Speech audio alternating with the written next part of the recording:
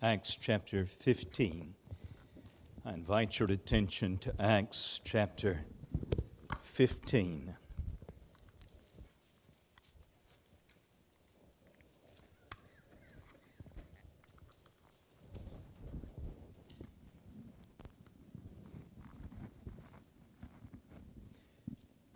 If you're able, I invite you to stand together with me as we focus our attention on the text before us, beginning in verse 35.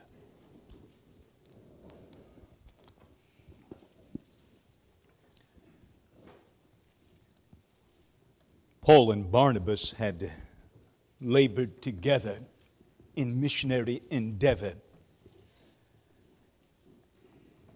Having seen the wonders of God manifest in the previous journey,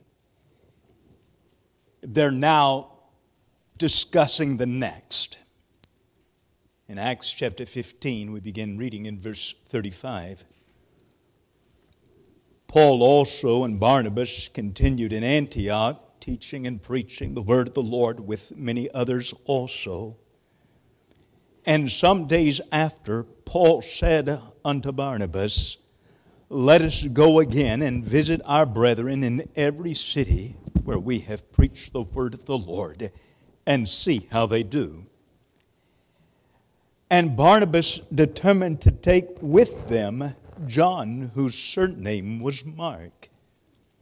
But Paul thought not good to take him with them, who departed from them from Pamphylia, and went not with them to the work. And the contention was so sharp between them that they departed asunder one from the other. And so Barnabas took Mark and sailed unto Cyprus. Let's pray, shall we? Father, thank you for speaking to our hearts this evening.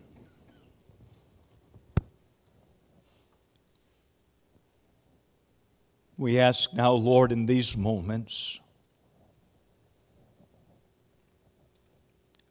that the Holy Spirit, in dealing with our hearts, would find only a tenderness that is quick to respond to the Word of God. Lord,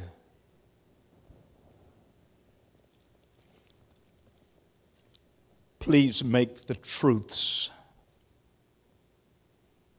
of this text, of the related narratives, please make the truth real to us tonight. Please make that truth real in our lives.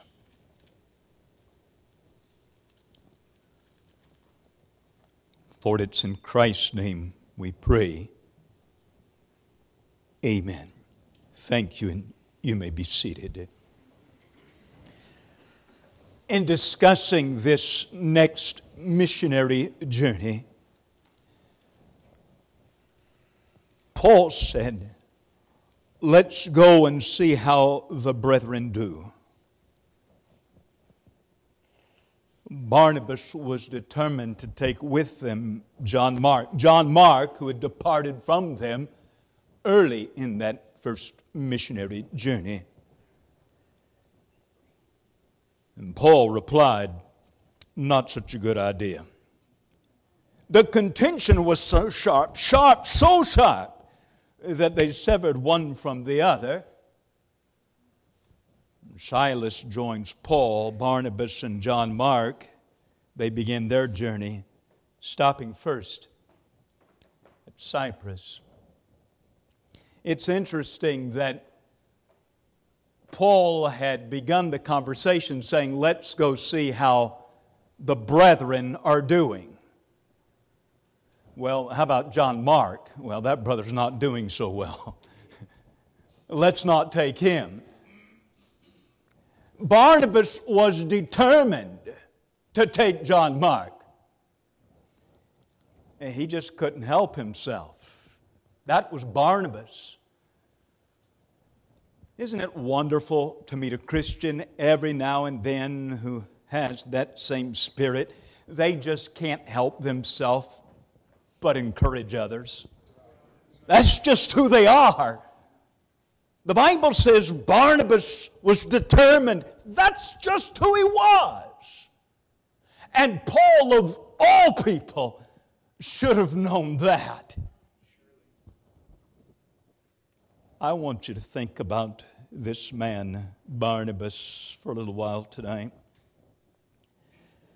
I would reintroduce him to you this evening, noticing first his enlightenment and instruction as a Levite. The Bible tells us when Barnabas first steps on the scene, he's a Levite.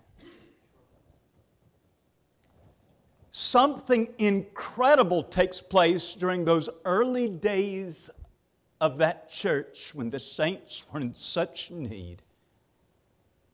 Something incredible takes place when a Levite steps forward and says, I just sold a piece of land and I want to give what was received for the help of the church, for the help of the saints. And a Levite lays these funds at the feet of the apostles. We don't know if the land that Barnabas owned was in his home country of Cyprus or in Israel. We cannot say. But this we do know from the Levitical laws of the Old Testament. I refer to Numbers chapter number 18 and verse 20, that the Lord said to Aaron, you'll not own inheritance among the people in the land. I am your inheritance. Right.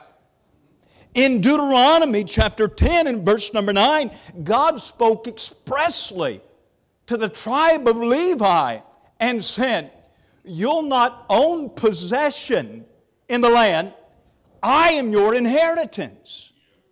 Now please understand, as we're reminded from the words of Jeremiah, it was not impossible for a Levite to own property. But there were a great many restrictions. There was a Levitical law. This is an incredible moment when a Levite says, I just sold a piece of property. When before there was such restriction under Levitical code, Barnabas now was enjoying a new liberty. We think of how that the law was fulfilled in Christ, how that we have liberty because of the redemption that we have in Him. Thank God for that liberty. Barnabas was enjoying the liberty. There are so many who try to explain with clever excuse and rationale as to why they don't give. Barnabas was rising above past restrictions, looking for opportunity to give and rejoicing in the liberty that he could give.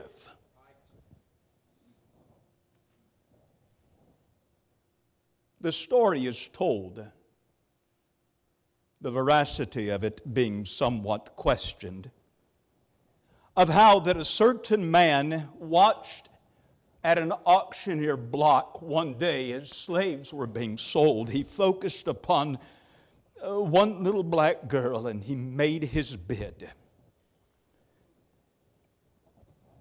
Having purchased her, she steps toward him, this man who has just bought her, a man whose name was Abraham Lincoln.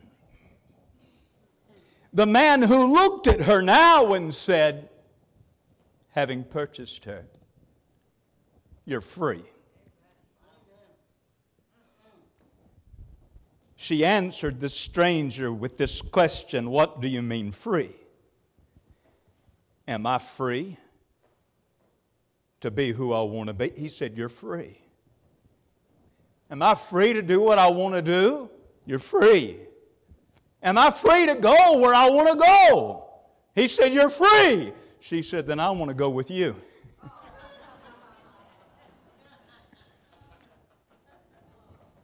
Now, whether that story actually happened or not, it's been repeated through the years and it's been brought into question. I will not settle the matter, but I will tell you a story that is true. I was redeemed by the precious blood of Jesus Christ. And being His, He set me free. I am enjoying precious liberty tonight. I was a captive, bound by sin. But I'm free. The Lord told His people in the Old Testament, He said, I did not deliver you to do some of the things that you're doing.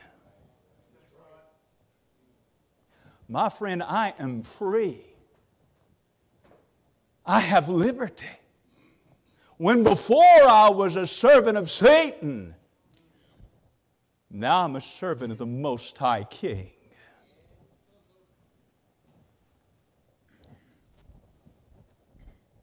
What is this hedonism, this license? Paul warned against turning the grace of God into licentiousness, excusing our desires, longings, pursuit of pleasure as Christians, saying, I'm just enjoying my liberty. One of my dearest friends in all the world, Curtis King, been my pastor, became my dearest of friends. Having been my pastor, he's still among my dearest of friends. I remember one day I went to the church office, meet him for lunch. Please forgive my mischief. I know some of you would never suspect that of me. But I found this very strong pair of magnets that were round about such a size. I took this pair of very strong magnets and I placed one on one side of the earlobe and one on the other side of the left earlobe just before I walked in the church office so that nobody would see me in the hallway. But I walked in and it looked just like I had a hole bored into my ear. I walked into the church office. His wife, who was the secretary at that time, she liked to fell out her chair when she saw me. She covered her mouth with her hands and said, Brother Jeffcoat.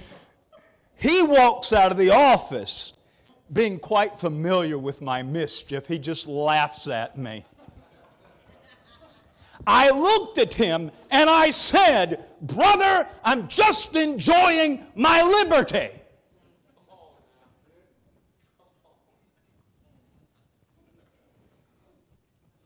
What is this liberty of which we speak? This hedonism, seeking after pleasure and excusing it with our Christianity. Barnabas was a Levite. He had been since his birth under strict Levitical code. It was not impossible for the Levites to own land. But there was a very long list of restrictions. And now, understanding as he did this wonderful transitioning of grace from the Old Testament to the New Testament, he's enjoying his liberty. I would have enjoyed very much hearing Barnabas preach, teach, hearing him refer to the patterns in the Old Testament fulfilled in the New. Personally, I believe that the Apostle Paul was used of the Lord to write the book of Hebrews. I cannot prove that to you tonight with absolute dogmatism, but that is what I believe. I can understand, however, why some of my brethren think that Barnabas wrote it. He was a Levite. By the way, that must have been quite a sight when Paul and Barnabas together would enter into some of those synagogues they visited during the first missionary journey. Paul being a Pharisee, Barnabas being a Levite. That's quite a pair.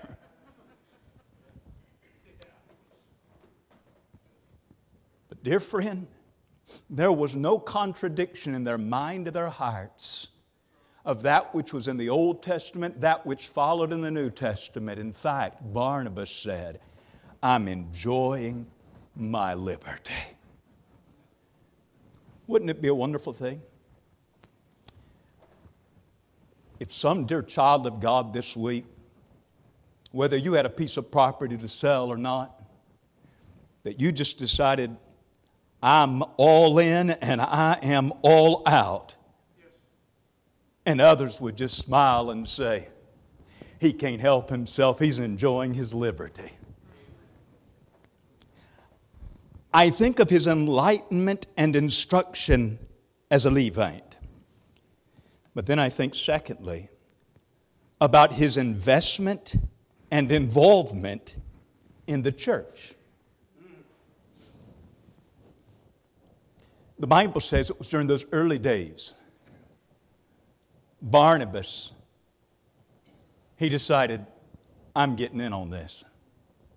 And being a Levite, in a rather obscure category of Levites who owned property, sold it, enjoying this new blessed liberty, he lays the funds that are received at the feet. Do you know who in the Old Testament enjoyed so much of the giving of God's people in the Old Testament? The Levites were sustained by the giving of and here's a Levite laying these funds at the feet of the apostles. Here's a man who is in every sense of the word. If you wanted to use the term in its most possible sanctified usage, if there be such a way to use it, Barnabas was an Old Testament scholar. But brother, he believed in the New Testament church. By the way, when the saints at Jerusalem saw the hand of God upon the saints at Antioch, they decided, we're going to send. Now, it was to Peter that the Lord said, Thou art Peter, thou art a rock, and upon this rock, I believe speaking of himself, I'll build my church. Would not Peter have been a good candidate to send Antioch? No, they said, let's send Barnabas.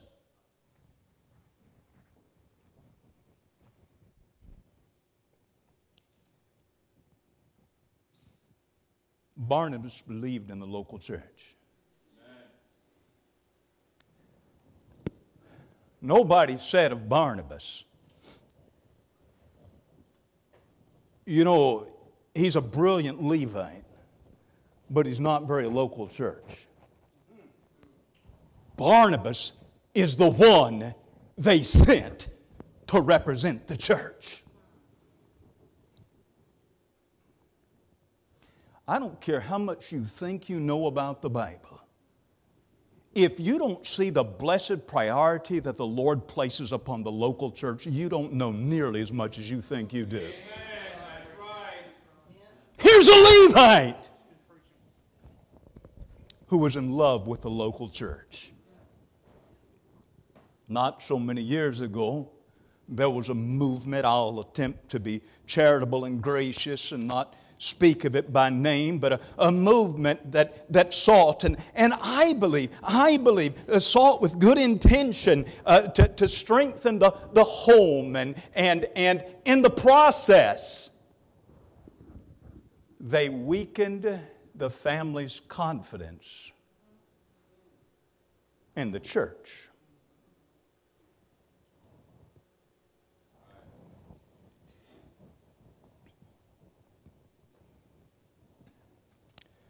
I was preaching in Michigan some years ago.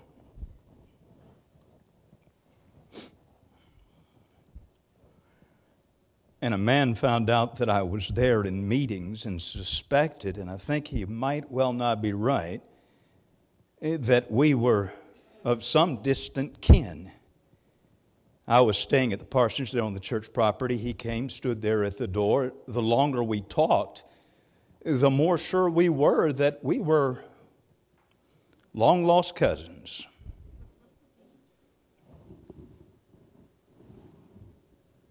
He immediately invited me over to his house. He said, I got a bottle I hadn't even opened yet. Now, I know when you say that among many a crowd, there is rightful concern. Close. He said, got a bottle hadn't even opened yet. We were talking about barbecue sauce. We stood there and we talked a great while. Started talking about prophecy. Oh, you could tell he had watched the news. You could tell that he was following the current events. We talked and we talked and we talked. I said, look, we're in meetings this week. I said, why don't you come and be with us? There's kind of a smirk that creeped across his lips as he said, well, preacher, I'm kind of burnt out on the church. You know, I've been to churches where Sunday school teachers didn't come back for the evening service.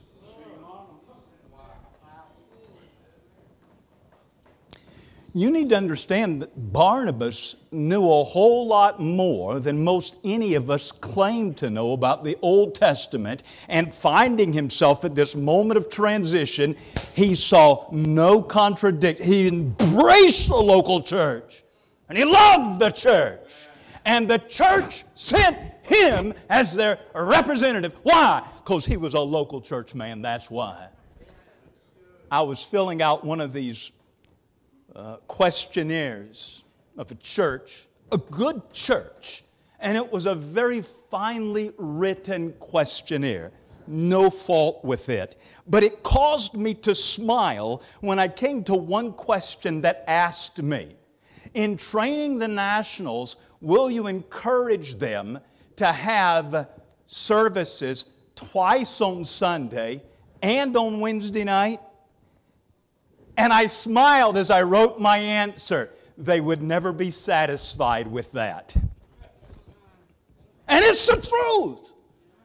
They would not be satisfied with just, the Bible speaks of the early church day by day and day after day. And I'm not recommending a change in your schedule. I'm just saying there are some folks that think that they've done God a favor if they come back on Sunday night.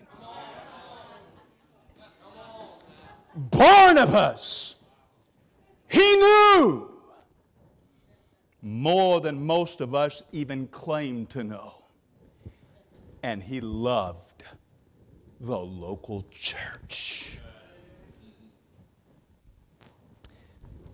I look at this man And I notice his enlightenment and instruction as a Levite, his investment and involvement in the church, and of course, his encouragement and intervention among the brethren.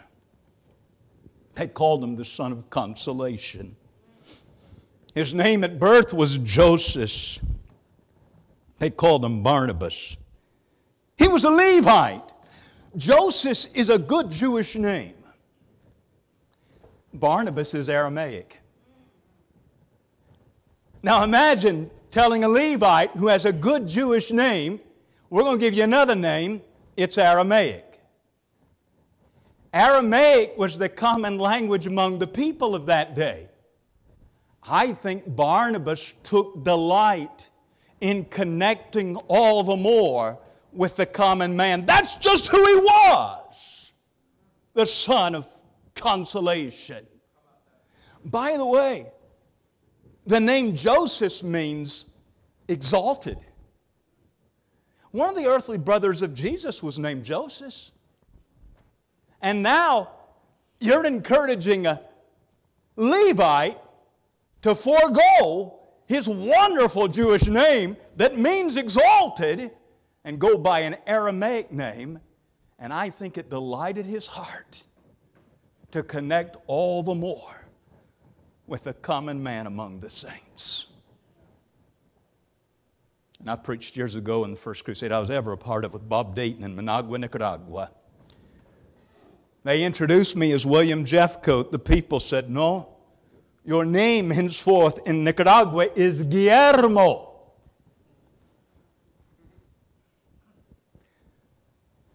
Not that anybody would remember after all of these years, but if you ask them, do you remember somebody named William Jeffcoat? They perhaps would say no. We do remember around that time, which you described, that there was somebody named Guillermo who came from America.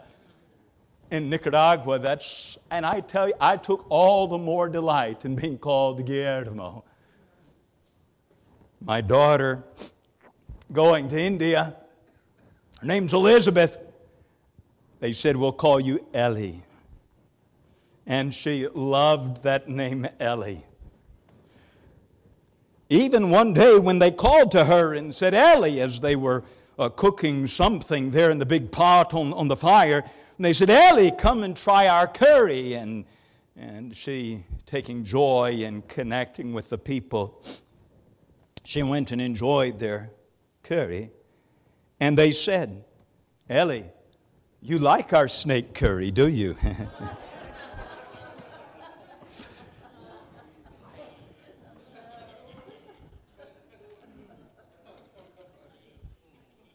Oh, to connect with the common people among the saints, but not over a bowl of snake curry.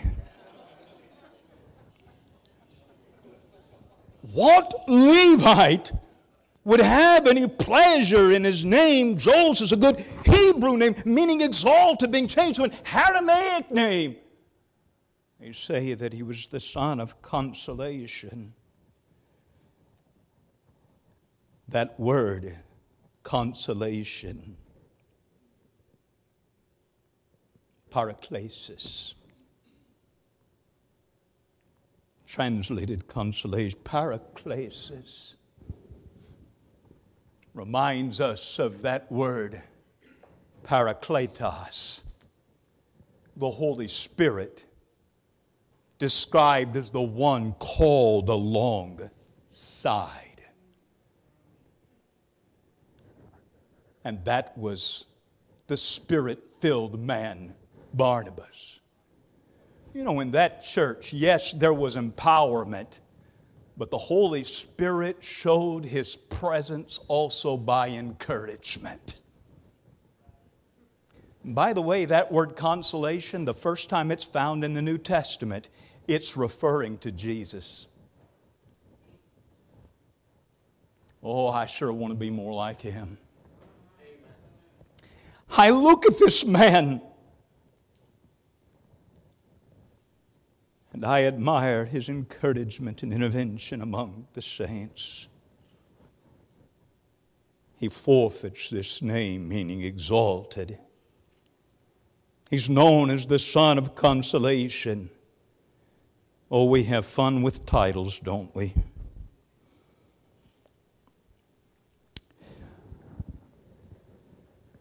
I noticed recently as I was studying again the verse ant kingdom of the world, there's this one particular ant of which they've only found a few live specimens.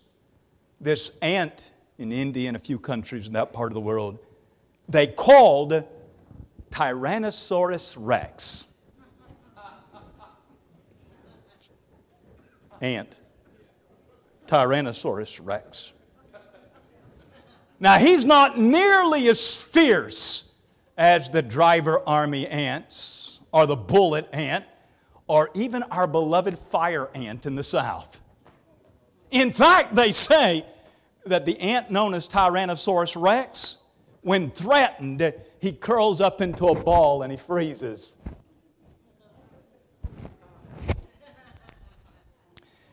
They gave him this title because of the way he walks. So we think to ourselves, we need to reserve the title for the big guy.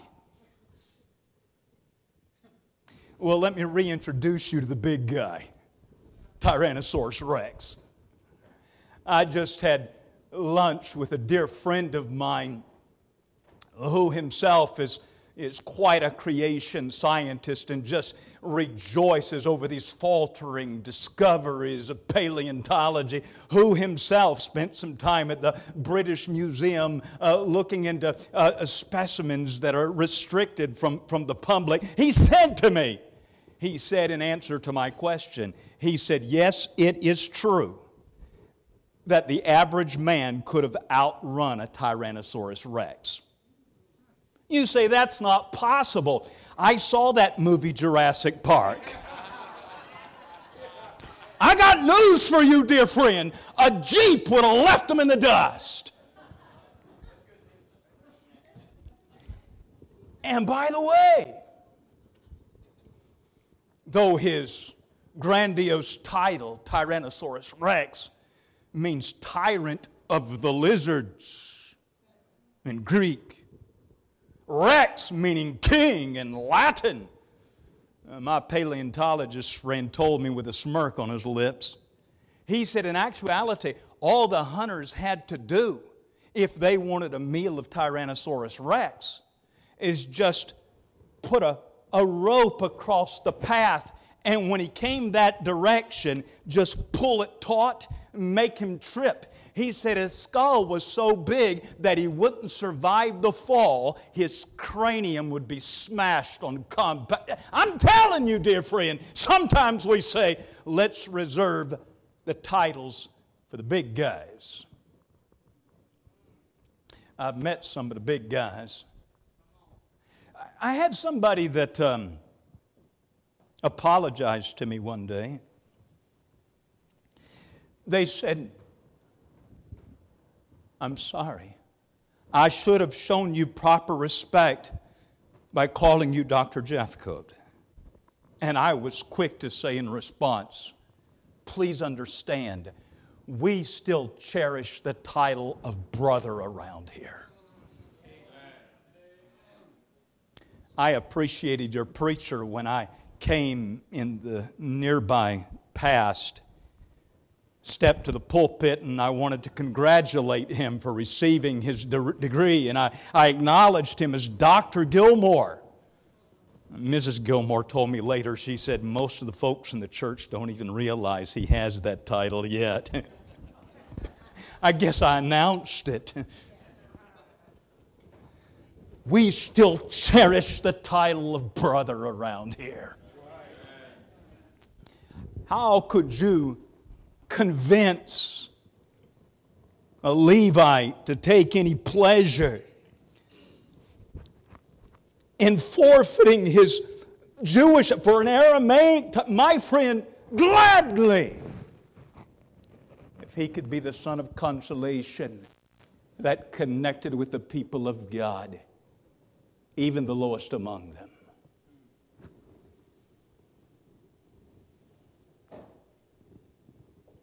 Barnabas, he looked at individuals and saw the possibility.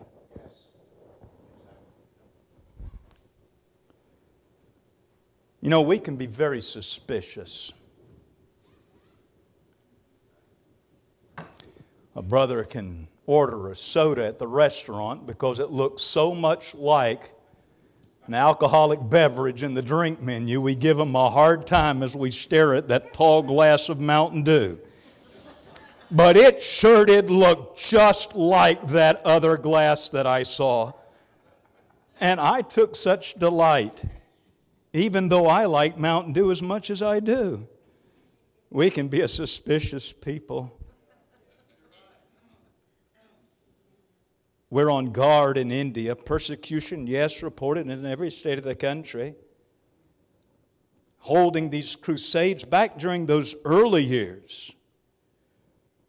Anti-conversion laws had been declared. We were on our guard, looking for anybody that looked suspicious. You know, that's not hard for a Baptist to do.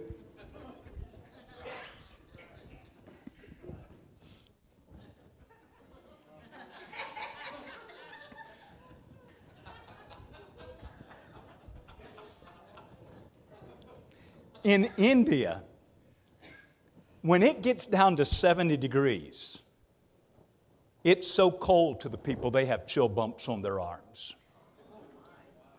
It's amazing how we acclimate to temperature.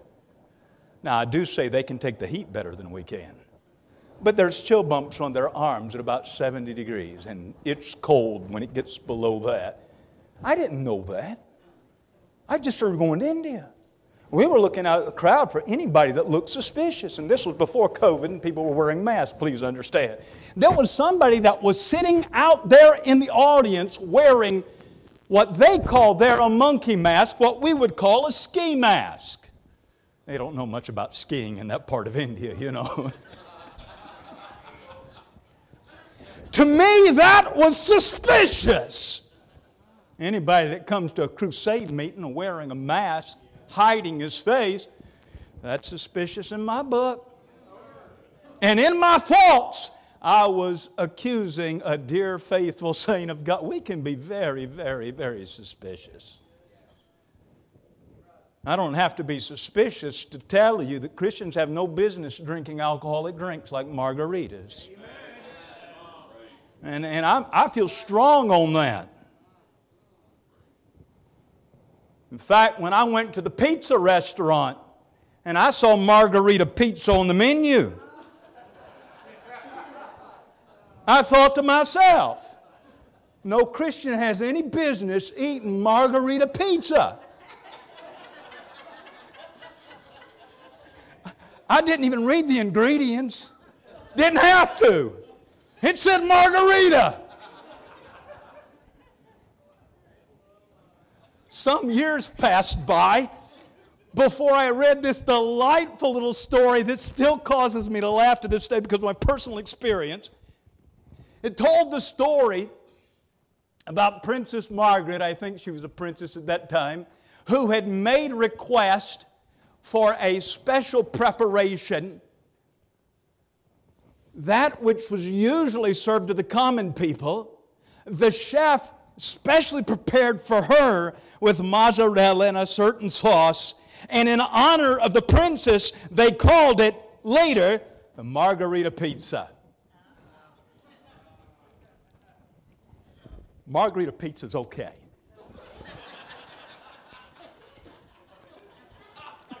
I might enjoy a slice of it myself pretty soon. But I'm going to tell you, I confess, we can be a very suspicious people. I'd been working. It was one of those hot Carolina days. My wife brought me some refreshment from the local store. I had never seen this drink before. It was hot. It had lost its coldness. I removed the cap, lifted it to my lips, took a big swallow because I was thirsty and liked to drop the bottle out of my hand. All I know is when I swallowed, It burned going down. I accused her of getting that soda out of the wrong refrigerator at the grocery store. I found out later that Blenheim ginger ale just has a lot more ginger than most other ginger ale. And yes, it burns going down. I still like it, but I like it cold. Can't hardly handle. I'm just saying, and you know it's true. We can be very suspicious. I want to be more like Barnabas, that sees the opportunity in an individual. Not seeing all of their flaws and predicting in my mind the next moment they'll stumble, but what might be for the glory of God. Paul, of all people, should have known that. After all, Barnabas helped one who was destined for greatness. Nobody else saw it when Saul of Tarsus received Christ, that persecutor of the church. Barnabas saw it. Because of his friendship, Barnabas putting his own credibility on the line, saying to the church, you got to meet him. Barnabas, we like you and everything, but he persecuted the church. And if we have him come meet us and this meeting doesn't work out well, we're not going to have opportunity after to forgive you. He kills believers. Barnabas put his credibility on the line, and because he did, he helped one who was destined for greatness. And he helped one who had deserted the ranks. John Mark turned back.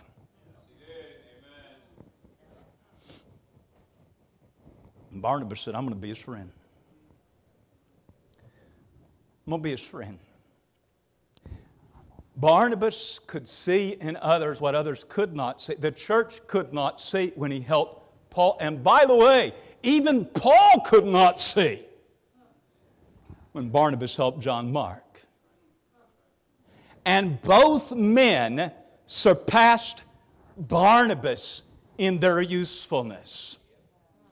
Paul, the great missionary, John Mark, writing the gospel which bears his name and sounding that trumpet call, the Lord speaking through him. He speaking the words of Jesus who said, go ye into all the world and preach the gospel to every creature. I'm astounded by that God would use a man who had turned back from the mission field to sound the trumpet for the church to charge. Barnabas said, I'm going to be his friend.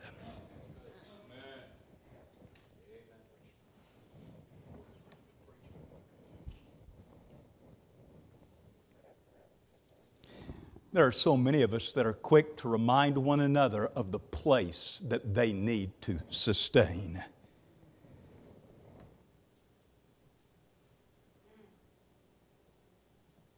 Casting doubt over the thought of certain ones ascending very high. I don't know why he did this. It wasn't nice. A preacher invited me to come speak because his main speaker had to cancel at the last minute. I went and preached for him. We had good meetings. I don't know why he did, but he asked me. He said, how does it feel to be second choice?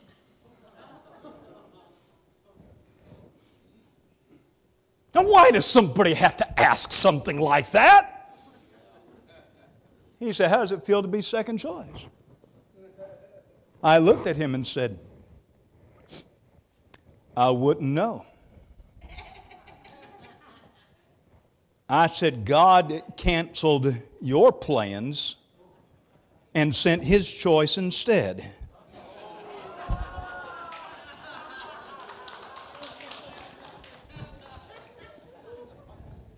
And I'll tell you this, gentlemen, you preach this week, not as stand-ins. You were first choice. Just nobody knew it when the flyers were printed, that's all.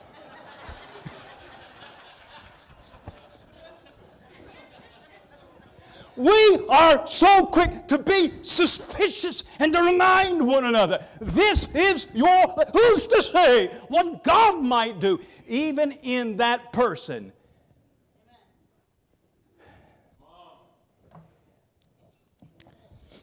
I preached at that Bible college. This young man came up, hadn't met him yet. He's just kind of different. I would talk to this brother. This fellow would just step up and interrupt the conversation.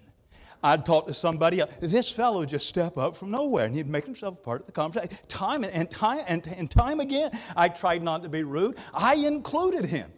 I'm glad I did. Because later, I was talking with the president of the college. This fella, he walks up again, interrupts the conversation. I am having with the president of the Bible college. I'm thinking to myself, who is this guy? And the president of the Bible college looked at me and said, have you met my son? Man, was I glad I was nice. By the way, who's to say the plans that his father has for him? Who's to say the plans that saint's father has for it, that you can't? Oh, that God would give you eyes to see. Found out later that young man, tragic accident, and they call him their miracle son. I found out later that young man is an absolute music genius. Oh, that God would give us eyes to see in others. Barnabas takes John Mark to Cyprus, and with this I close. Cyprus was not only his homeland, it was also the home of Aphrodite. This is a pagan world. The island of Cyprus is the land from which they say Aphrodite stepped from the sea. And they say there's a rock just there on the coast that the waves, they slam upon its surface with such force that the seam foam just stands erect as a pillar. And some have said one on the shore could almost imagine seeing a form step out of the ocean's depths. My friend, they were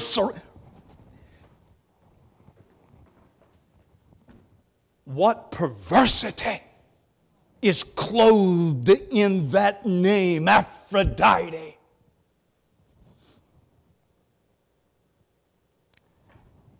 But the world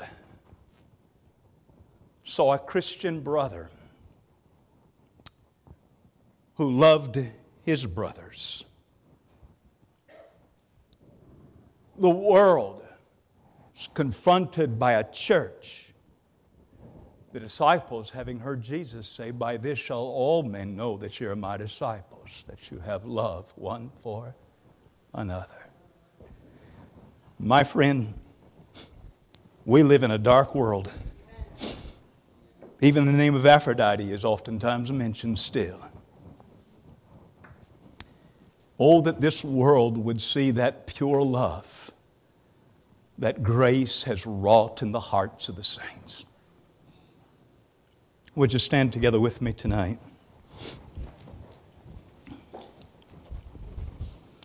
As our heads are bowed and our eyes are closed, I'm going to ask the pianist to play softly in just a moment. And as he plays,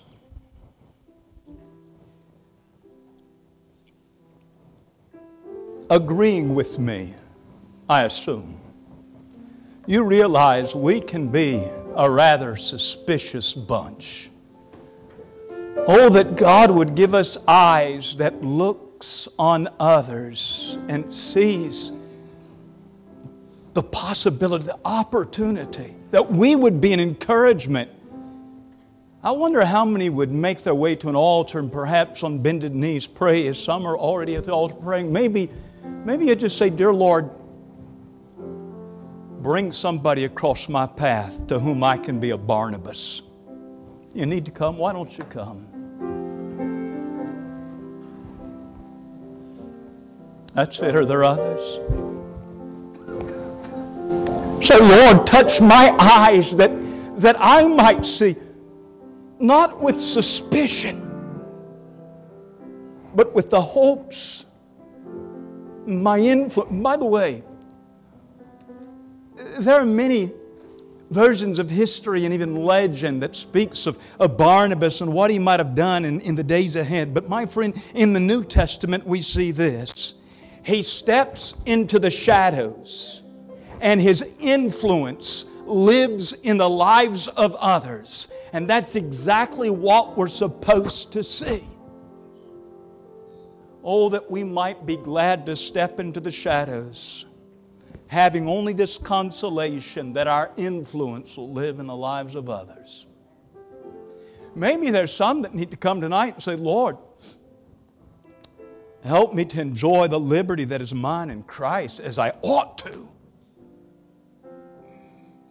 I don't know how God's spoken to your heart, but as many others are doing business with the Lord, I pray your heart is tender.